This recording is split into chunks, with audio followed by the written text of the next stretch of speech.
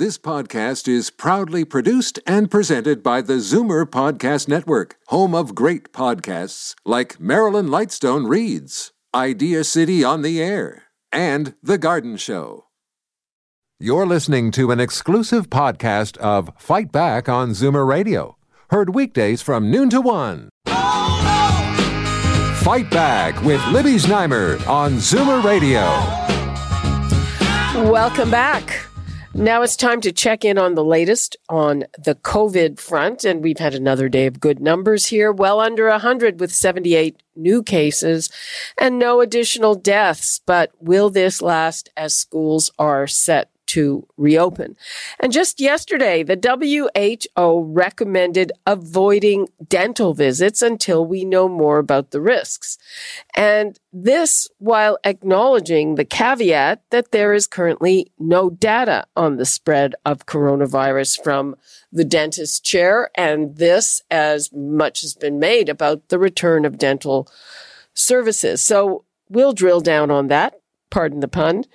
Given that we know that neglecting oral health can hurt your overall health. Also, the Russians are claiming victory in the race for the first vaccine, which they are approving without phase 3 trials based on testing with a very small sample. Would you roll up your sleeve for that? And how will that affect the vaccine rate and public uptake when we do get one or several? And also a study ranked the effectiveness of various types of masks. We'll get a primer.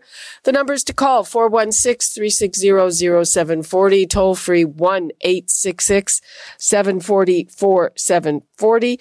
Right now, let's go to Dr. Timothy Sly, an epidemiologist and professor at the School of Occupational and Public Health at Ryerson University, and Dr. Andrew Morris, an infectious diseases specialist at the Sinai Health System and the University Health Network here in Toronto. Welcome and thank you. Good afternoon, Zibby. Hi, Andrew. Hi there. Let us start with you. So what do you make of the WHO's recommendation that we avoid dental visits? Well, I think we need to take it a bit into context, because what they were referring to was primarily in countries or locations where there's fairly rampant transmission of COVID-19. We don't really have that right now in most places in Canada. So I think that's the first thing. So I don't think the recommendations really apply to the Canadian situation. I would also say that all our efforts in Ontario and the rest of Canada in terms of making sure that dentistry is safe, and that has included guidance from the RCDSO, or the Royal College of Dental Surgeons of Ontario, as well as other colleges for dental hygienists, for example, have made it almost as safe as we could imagine. And there's very little aerosol generation in the procedures now. Most dental offices, they don't create that spray. They're not using the automatic drills. Everyone's wearing protective equipment. And so I see no reason why we should be following those recommendations. That's interesting, but still, as soon as this came out, I got an email from one of my colleagues that said, I was just about to pick up the phone and book my dental appointment, and now I'm holding off. And when I saw this reported, just checking the comments, it got panned a lot, saying, why are they doing this? And why would they, frankly, this organization to me does not have the kind of credibility that it should. And I didn't see a caveat saying it's not for Canada. Dr. Timothy Sly, so, what are they doing here? Well, I think WHO, remember, has got a mandate globally, and so their message is really getting out to everybody in every country, in every location, and so they're taking the precautionary sort of note. But as Dr. Morris was saying, essentially, and I have 3 dentists in our family too. There you go. They have been they've been very, very careful, and many of them have installed HEPA filters in each operatory precautionary, and they're all avoiding any procedure that creates aerosols. So a lot of the ultrasound, teeth cleaning, the drilling, and so on. But there's tons of other precautionary and preventive stuff that dentists and hygienists to do, and they are doing that. The big open problem, of course, is that open mouth, because whereas all the staff can have masks on and protective gear and face shields and so on, the poor patient is sitting there with a mouth wide open, and so the danger can work both ways, and that's what everybody's concerned about. But by keeping the air filters, keeping the procedures to avoid aerosols, and I think there's no real problem. I would have no problem going to a dentist. Okay, good to know. And I hope people who are hesitating about going to the dentist, if they need to, are listening to this. I know that I went to the optometrist this week. I had no issue with anything. They were taking a lot of precautions. We were all wearing masks. And right now our numbers are good. I guess a lot of people are worried, will that continue to be the case when the kids go back to school in just a few weeks? Dr. Morris? Yes and no. So I think I wouldn't anticipate to see a marked rise in the first few weeks. But first of all, this is a really crafty virus, and pretty well every jurisdiction in the world that has opened up their society to close to normal, which is what will happen when we open up our schools, albeit with mitigating measures, does see a rebound, if not more of what I call a wavette, a second little wave. And, how well our public health organizations and institutions respond to those small waves will really determine how we'll do with it. But we are going to see more cases. We need to expect that these numbers are not going to continue in double digits, and we will get to triple digits, if not more, within the next few weeks. And Dr. Sly, there's been a lot of controversy about the class sizes here, and the little ones are going to be in big classes. Is that okay? What's really the concern here is that you look at the classroom and you can't really rely on these little kids being as responsible as we would like to think they were. And so think of it as a petri dish, or it's a multiplier. Whatever's going on in the community, their kids get into the classroom and mix with other kids who then will take whatever they picked up back to their families. And so there's multiplying going on there. So the real concern in public health areas is to say, if the spread in the community can be kept really low and slow, then we're much safer and we can have more confidence about the classroom. And the way we look at that is not counting cases. Counting cases has been notoriously unreliable. We look at the positivity rate. In other words, of the tests that are being done, what proportion come back positive? Ontario is sitting right now at less than 1%. It's around 0.7 to 0.8 or something like that, which is where we want to see it. No more than 1%. Canada as a whole is about 2.3%.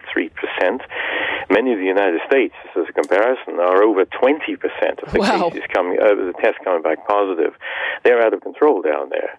So as long as we can keep it low, and we will see, as Dr. Morris said, we will see increases. The moment we start using transit more, getting back to offices and so on, and restaurants and, God forbid, bars and that, cases will increase. So the secret is to try and keep them as low as possible, which means we uncouple the two things. If we're getting back into normal society, we've got to increase the individual protection of distancing and masking.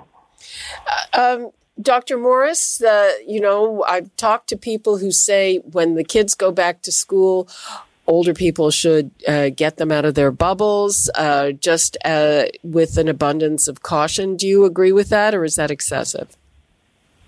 I think everyone really has to make their own kind of risk assessments.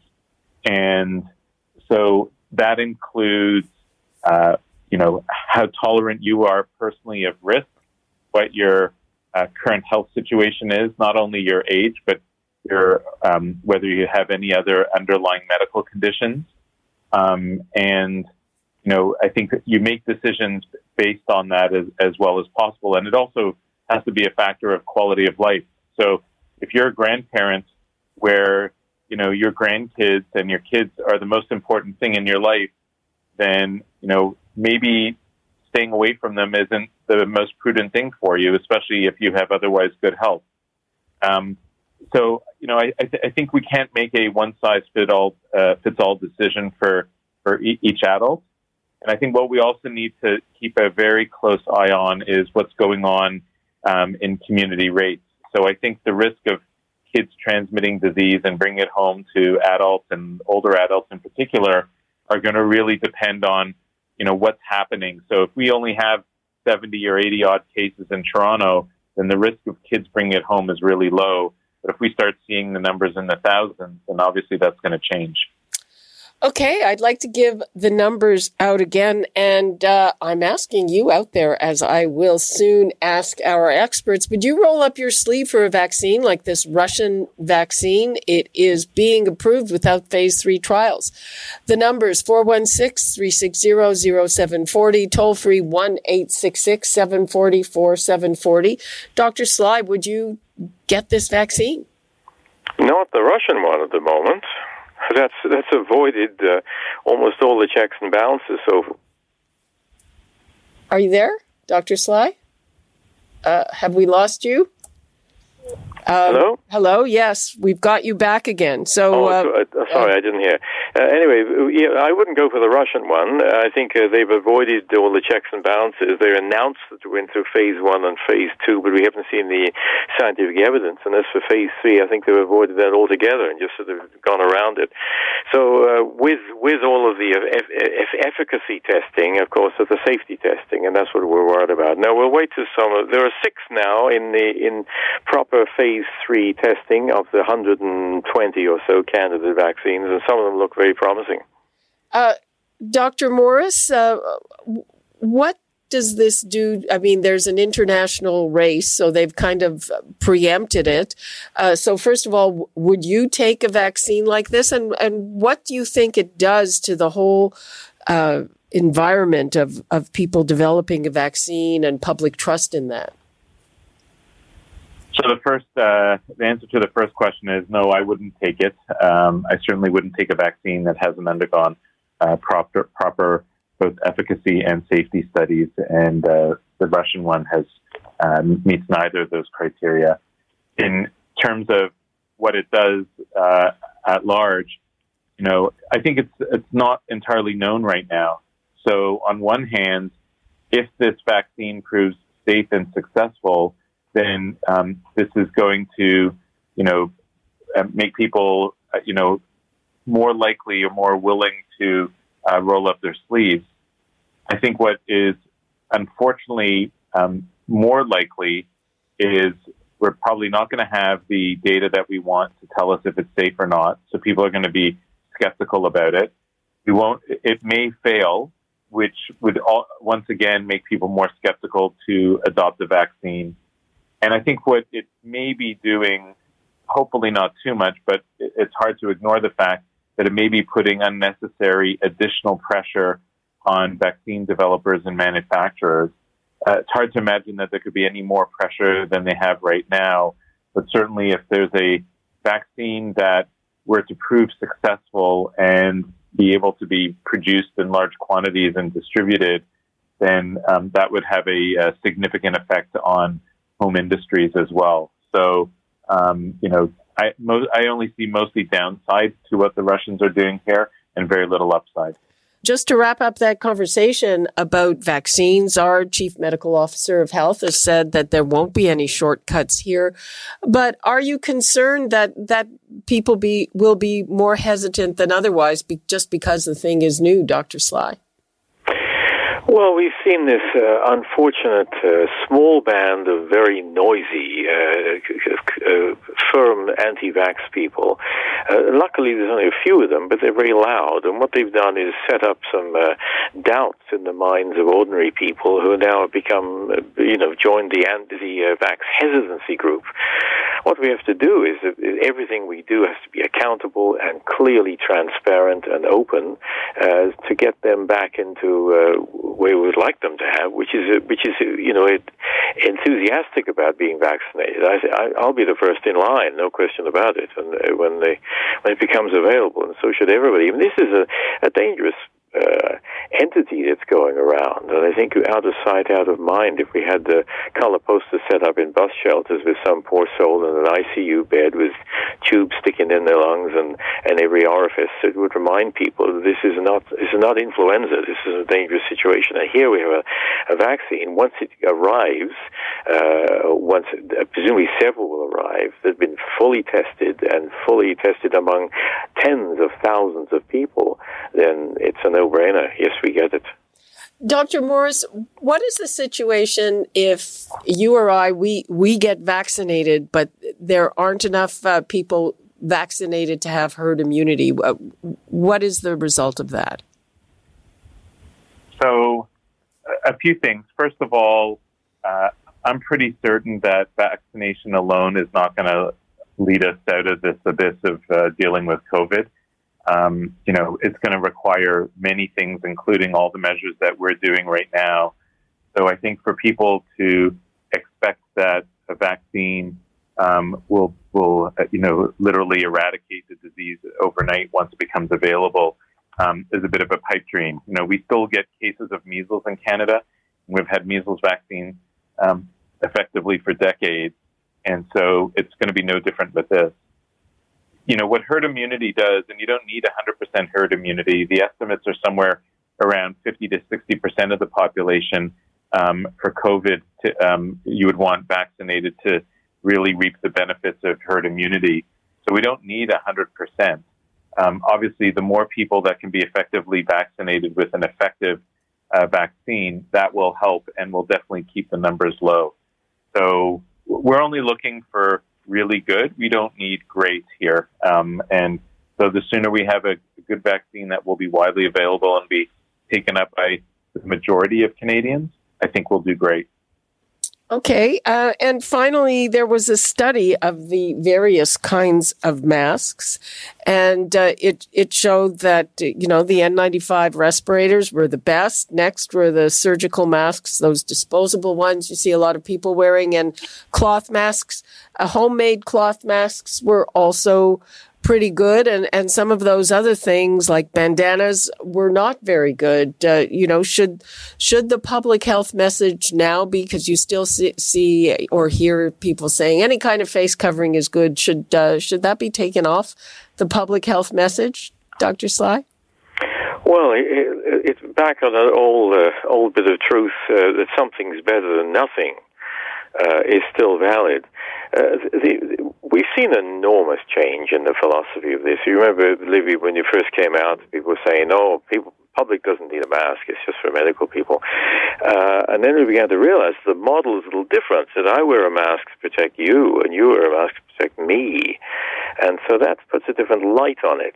And if we can, no mask is 100%. But at least if we can have the vast majority, it's a little bit like herd immunity. If we get the vast majority of people wearing a mask, we're going to simply cut down the amount of virus in the air in that close zone. So you wear the best mask you can possibly afford and use it all the time, and you be careful when you take it off. You don't wash your hands and so on. And that's the best we can do with masks at the moment. Dr. Morris? Yeah, no, I would agree with that. I think, a mask is better than no mask, and we're probably spending a bit too much time worrying on what kind of face covering people should be wearing. I think if we get most people covering their face most of the time, we'll continue to have pretty good numbers. Yeah, I mean, everywhere that I go, there seems to be virtually 100% compliance. Yeah, I think we see that in Toronto. That is not true throughout the country, and certainly not true in the United States. So I think we should be really proud of ourselves, not only in Toronto, but perhaps most places in Ontario. We should be proud of that fact. I hope that it doesn't lead to people being more relaxing their measures around social distancing, because that's almost certainly a more effective measure than masking. The combination is best. So I definitely want to see people continuing to maintain distance as much as possible, but especially when they can't, to do covering their face. Okay, and Dr. Sly, what would you like to leave us with here? I think as we move towards something that we do remember as normal, that we keep maintaining that distancing as a number one aspect, and also the masking as well. If there's more than two people, more than one person in a room, then they wear masks. It's as simple as that. And a paper just published 24 hours ago did confirm for the first time viable virus in a room. Admittedly, he was in a hospital in a respiratory technology department with a patient who was clearly highly infected, but they were finding virus in the air at about 4 to 5 meters away. It's very small amounts, but it was there. So if that gets back to what I was saying, and Dr. Morris was saying earlier on, the mask is still important. Don't leave it off. Don't forget it. Don't assume because we're getting back to normality you can leave the mask at home. Keep using it. Okay, and Dr. Morris, what else do we have to keep in mind as we get closer to something more normal? To be honest, I think, we're doing all the right things as members of the public right now, which is really following guidance. I guess we're a pretty obedient and trusting society in Toronto and in Ontario. So I think we should be continuing to follow most of the public health guidance. I think if we continue to do that and public health continues to do their job, hopefully we'll do pretty well over the next while. Okay, thank you both, Dr. Andrew Morris, Dr. Timothy Sly. Appreciate your time. Thank you, Libby. Bye now. Okay, bye-bye. And Free for All Friday is coming up tomorrow. So if you didn't have a chance, or if there's something else on your mind, there's all kinds of bits of things happening, even though it is the dog days of summer. So we can deal with all of that tomorrow on Free for All Friday. And that is all the time we have for today. You're listening to an exclusive podcast of Fight Back on Zoomer Radio. Heard weekdays from noon to 1. You're listening to an exclusive podcast of Fight Back on Zoomer Radio. Heard weekdays from noon to 1. You're listening to an exclusive podcast of Fight Back on Zoomer Radio. Heard weekdays from noon to 1. This podcast is proudly produced and presented by the Zoomer Podcast Network, home of great podcasts like Marilyn Lightstone Reads, Idea City on the Air, and The Garden Show.